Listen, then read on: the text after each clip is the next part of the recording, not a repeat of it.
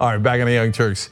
We got a couple of great guests for you guys. Then we actually have a lot more news, including an outrageous claim by Donald Trump that he did just a little while ago in the post game for the members. That's tyt.com/join to become a member. If you're on YouTube, you can just click the blue button down below on join. There's different layers to it. You'll figure it out. You're awesome. And we got old school tonight with me and Mark Thompson. So we got a ton for members tonight, and members get to watch that live. And my next guest is a new challenger to Mitch McConnell, not Amy McGrath, new challenger, serious challenger here, so don't miss that. Now, joining me in studio is Ramesh Srinvasan. He is a freaking guest host on the Young Turks, actually, and he's the author of the new book, Beyond the Valley. He's also, of course, a professor of information studies and design media arts at UCLA, and Ramesh, it's great to have you back on, brother. Great to have you. Nice to see you, man. All right. Nice to see you. Absolutely, great to see you. Okay, so Beyond the Valley. First of all, let's start big picture, okay, and then we'll burrow down. Sounds good. So people think in simplistic terms. They go, in the old days it was internet good, okay, gives information, democratizes everything. Yeah. Then it became internet bad. It helped Trump win. And it's now we can't control things anymore. Okay, right. So I love this question. You ready? Internet, good or bad? Go. Concentration of power associated with the internet, death to democracy, bad for working class, bad for minority and vulnerable people all over the world. Okay, so super interesting. Now let's get into it. Sort of an answer, right? Yeah. Okay, so seriously, let's talk about. I know the upsides of the internet, and and it's not just a thing. I mean, it's so hard to wrap your arms around the entirety of the internet. It's almost like talking about the entirety of humanity, right? Yeah. But obviously, getting rid of the gatekeepers for me, for example, in terms of media, allowed us to do this show. It allowed us to connect to the audience, in a sense, democratized media. Now, it also let out the ghouls and goblins, et cetera. So when you say the things that you said about the downsides of the internet, expand on that for me. How did it do that? And then we'll talk about how to fix it. Yeah. So the internet was actually we just celebrated the 50th anniversary of the internet. Just 2 weeks ago, the day that the book came out. Oh, wow. The Beyond the Valley came out. Man, Gore worked on it pretty early. Okay. This was long before that. Yeah. And the internet was publicly funded, right? It was taxpayer funded. And actually the web itself was a nonprofit endeavor. And so that is why it felt democratic, and it is democratic in the sense that like you and the Young Turks kind of started and kind of maintains its presence as an internet sort of medium, right? As an internet content producer. What happened is as all of us began to put more and more content up there, we needed to go somewhere to sort through all of it. But we didn't really know what the choices were that were being made in terms of the information we would find. We were communicating with one another, right? Like I would post something on the internet, you would post something on the internet. But there was a little gremlin in the middle that was sniffing out what we were sharing with one another, routing the information in particular ways for the purposes of those companies that were building those technologies. They aren't actually gremlins. Yeah. So what happened is intermediaries came into the middle of all of our exchanges online, and they do deserve to be compensated for the efficiency they provide and how good they are for consumers, and the potential for them to take profoundly democratic media sources like the Young Turks and make them large and viral. The problem is in the middle, they were collecting, monitoring, extracting, and behaviorally manipulating our exchanges with one another online. And that's what we've seen happen with the internet itself. And so what Beyond the Valley, the new book, is about is not just about what's happened to the internet, but how all these experiences in our lives, economically, politically, even personally, are mediated through technology. There's a technologization of our lives, right? Like our shoes will be chips with heels. Our cities will be embedded with sensors. And so that is not inherently problematic. What is problematic is the fact that a few private corporations that are interested in their ends and their ends only because they're private corporations are optimizing and extracting and manipulating those exchanges for their own benefit. And the rest of us have no clue what's going on. All we know is that it doesn't necessarily always serve our interests, right? Because what these companies have found is that more than anything, what they need is to gather, collect, surveil, and behaviorally shift our attitudes in ways that suit their own purposes. So that's kind of large scale what happened to the internet. Control occurred with the decentralized network, and the way it occurred is we had to go through these intermediary companies. And so, okay, it's great. They deserve attention, they deserve some credit, they deserve some compensation for what they've created, but should it come at a zero sum? Should it come at the cost of working people? Should it come at the cost of democracy? Should it come at the cost of vulnerable people of color communities, indigenous peoples, global South communities? This book calls all of that out and argues for an alternative where we get the efficiency, these platforms get compensated, but not at the cost to the rest of us. So that's great. I want to get back to how it discriminates against those folks in a second. Right. But it's interesting. I mean, this happens all the time, and unsurprisingly, the corporate media doesn't talk about it because they're actually one of the people who took advantage. So, for example, we fund research on drugs all the time, so we socialize the costs, and then we hand them off to drug companies, and they privatize the gains. Exactly. So we paid for it, but they get the benefit. In terms of the public airwaves for television, the original deal was you're getting the public airwaves for free, even though it's worth, turns out, billions of dollars. But in return, you have to do real news. That's right. Then they just discarded that deal, and they said eventually everybody forgot about it, and they're like, "Oh, we don't have to do real news. We can just do news that benefits us." And so there's this, and because the media is also corporate, there is this programmed naivete about what corporations' real intent is. Their intent is very clear, and it's in the law: maximize profit.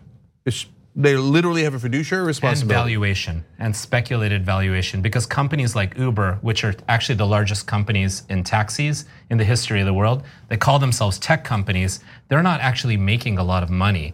They are gathering data, which allows them to be valued at so much, over $100 billion.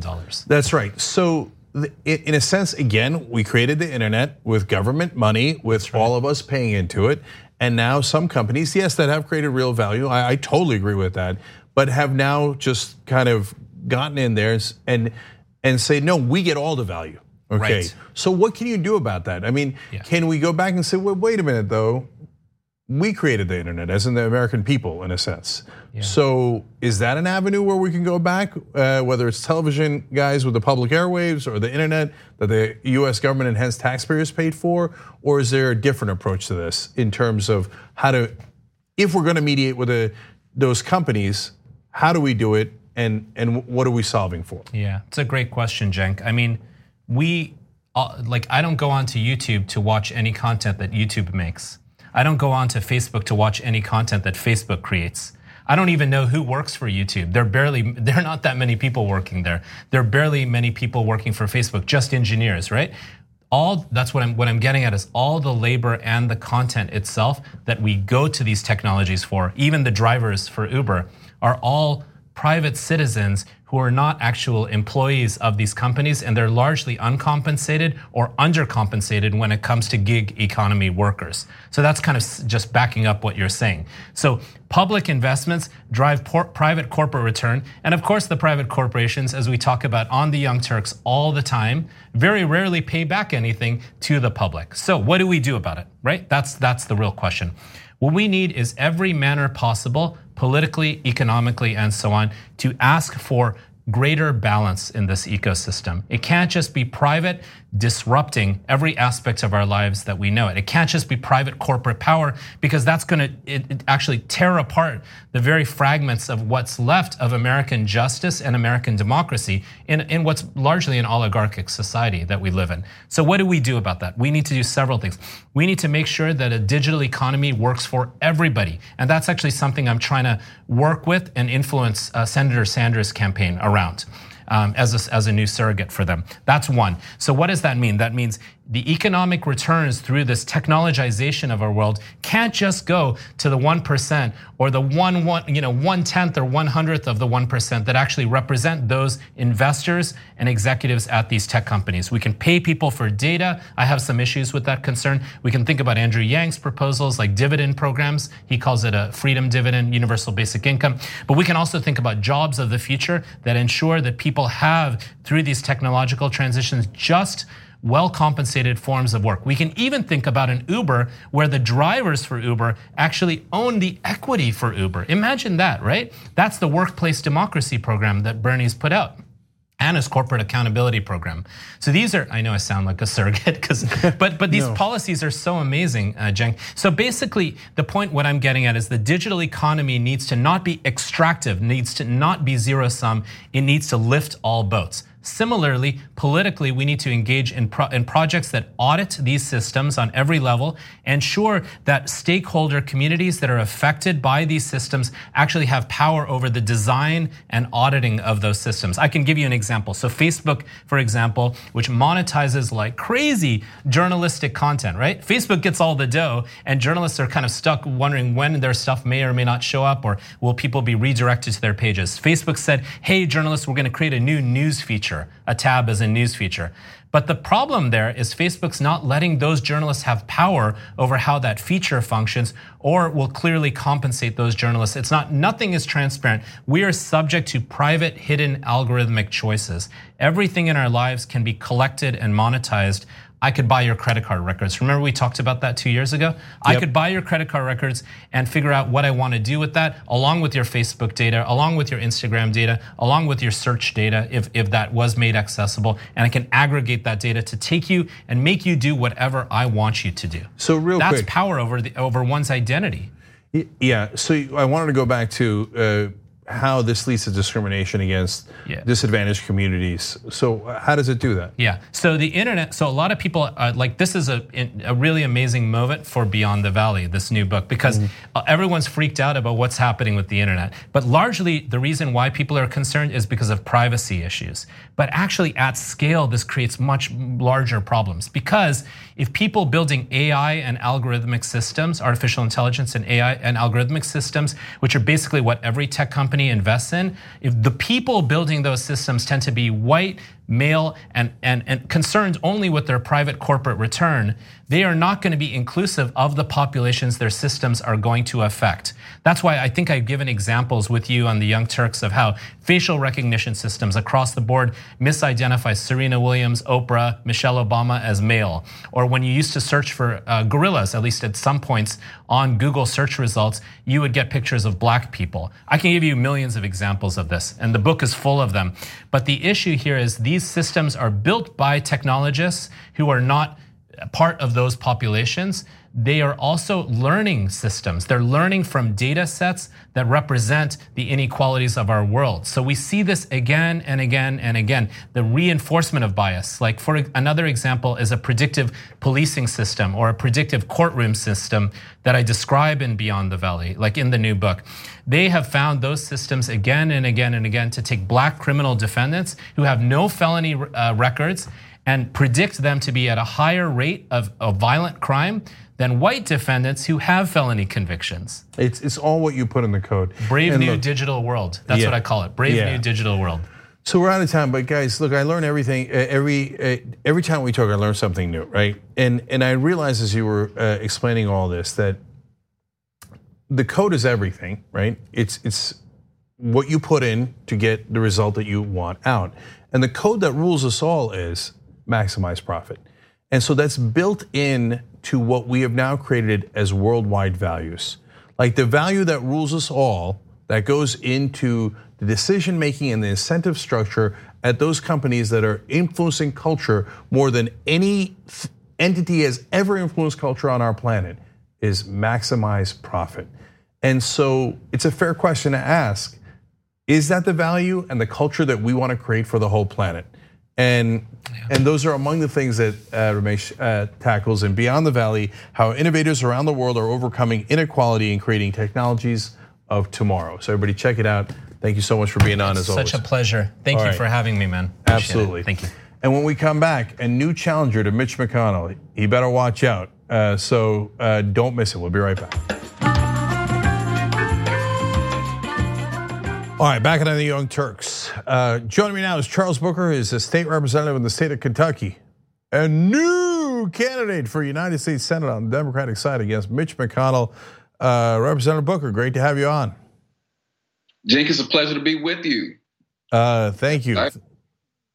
So, Charles, let's talk about this race. This is exciting. When did you announce, by the way?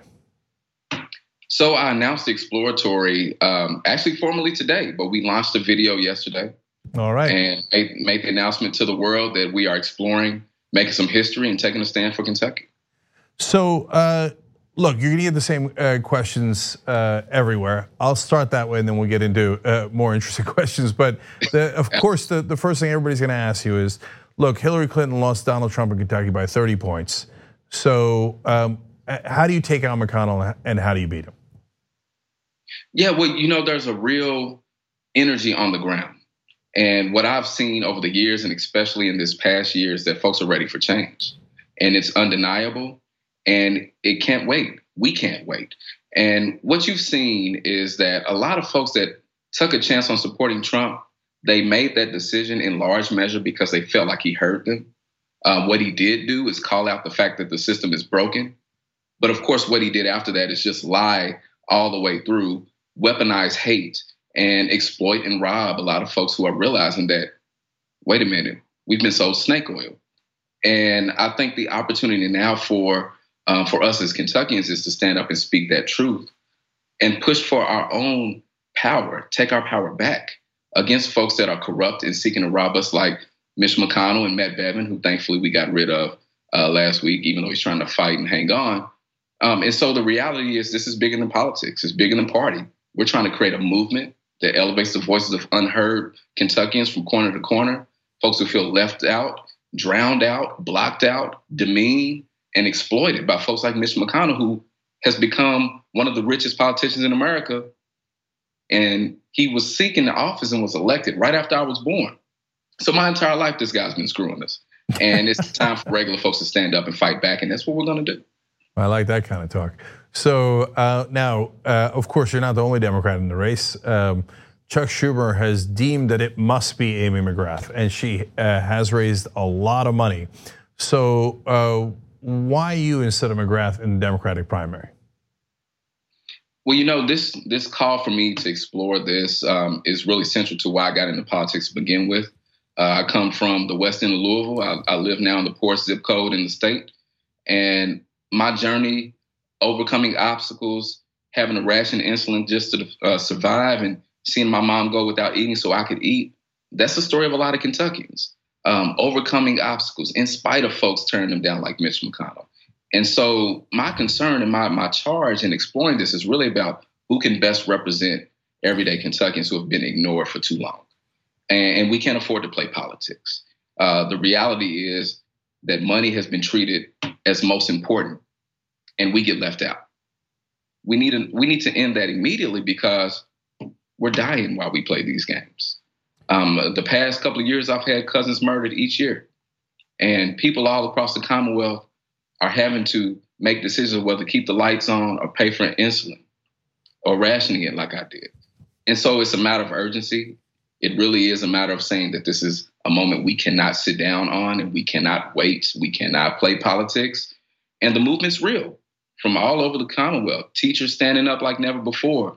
Coal miners standing on the track saying these coal companies that are trying to rob and exploit them and then file bankruptcy and leave them high and dry are not going to keep screwing them.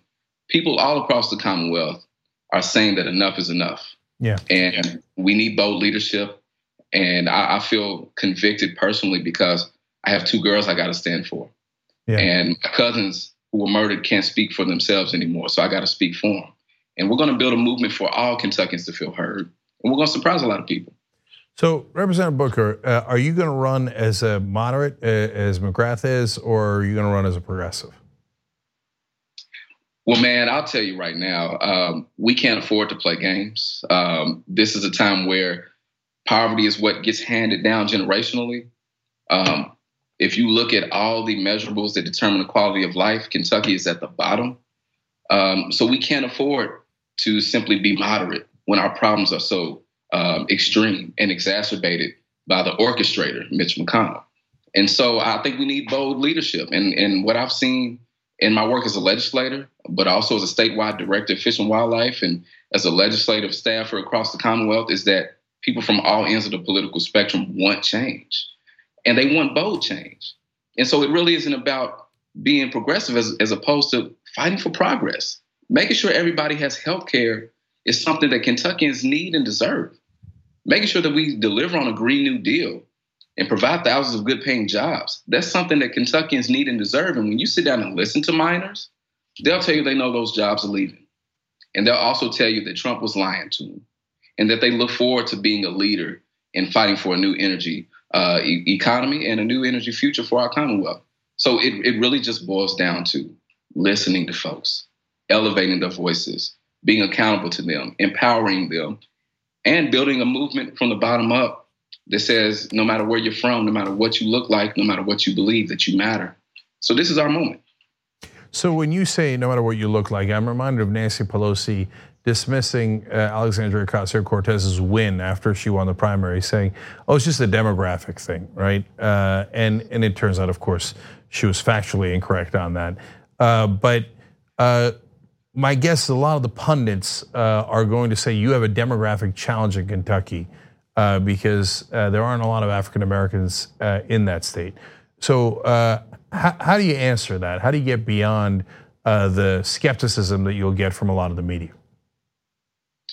Yeah, and you're exactly right. That is something that I've heard all throughout my career working in not only Louisville, but across the Commonwealth. And the way you get past that is acknowledge the truth. And the truth is that we have so much more in common than we do otherwise.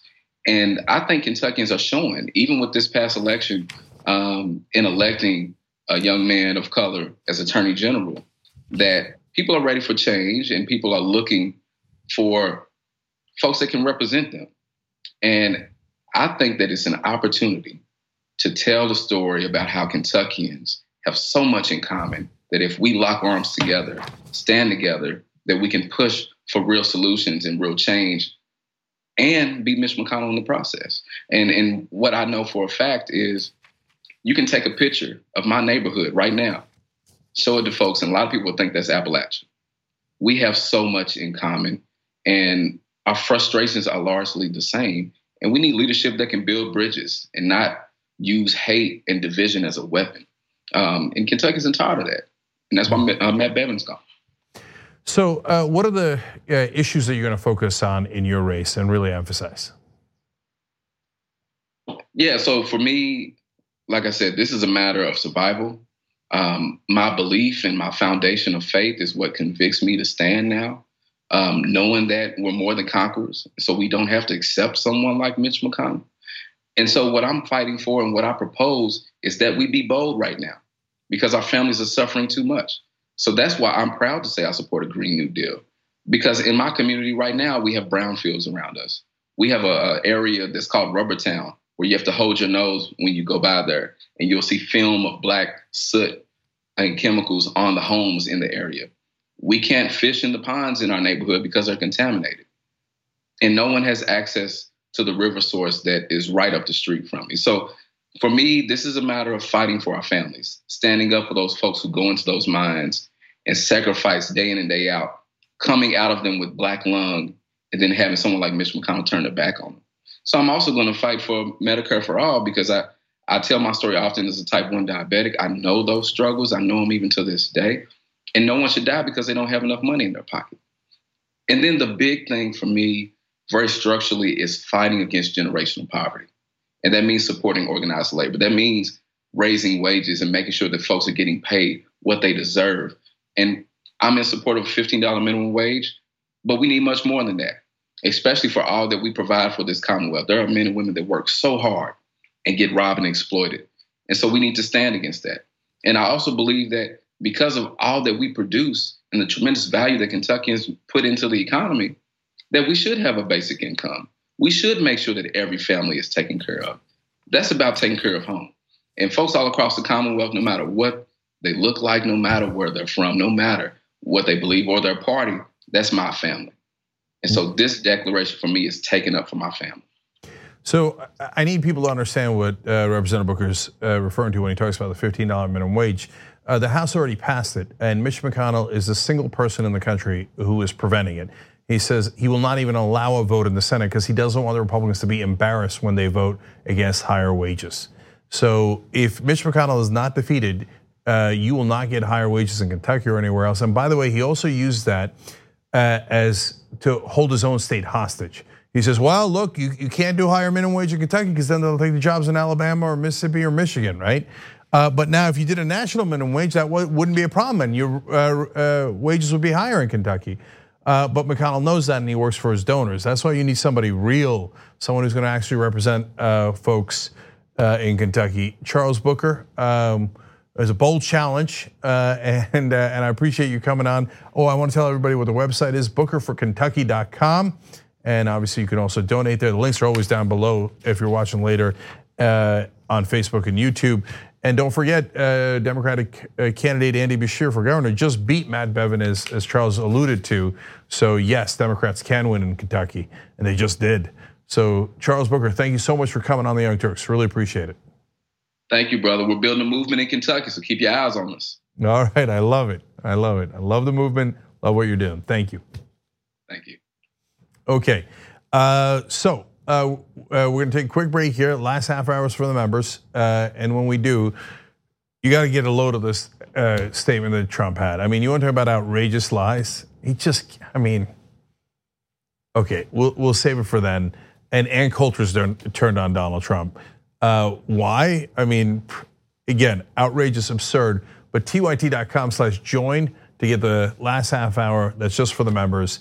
And then also for the members tonight, Mark Thompson and I are doing a great episode of Old School, so don't miss that either.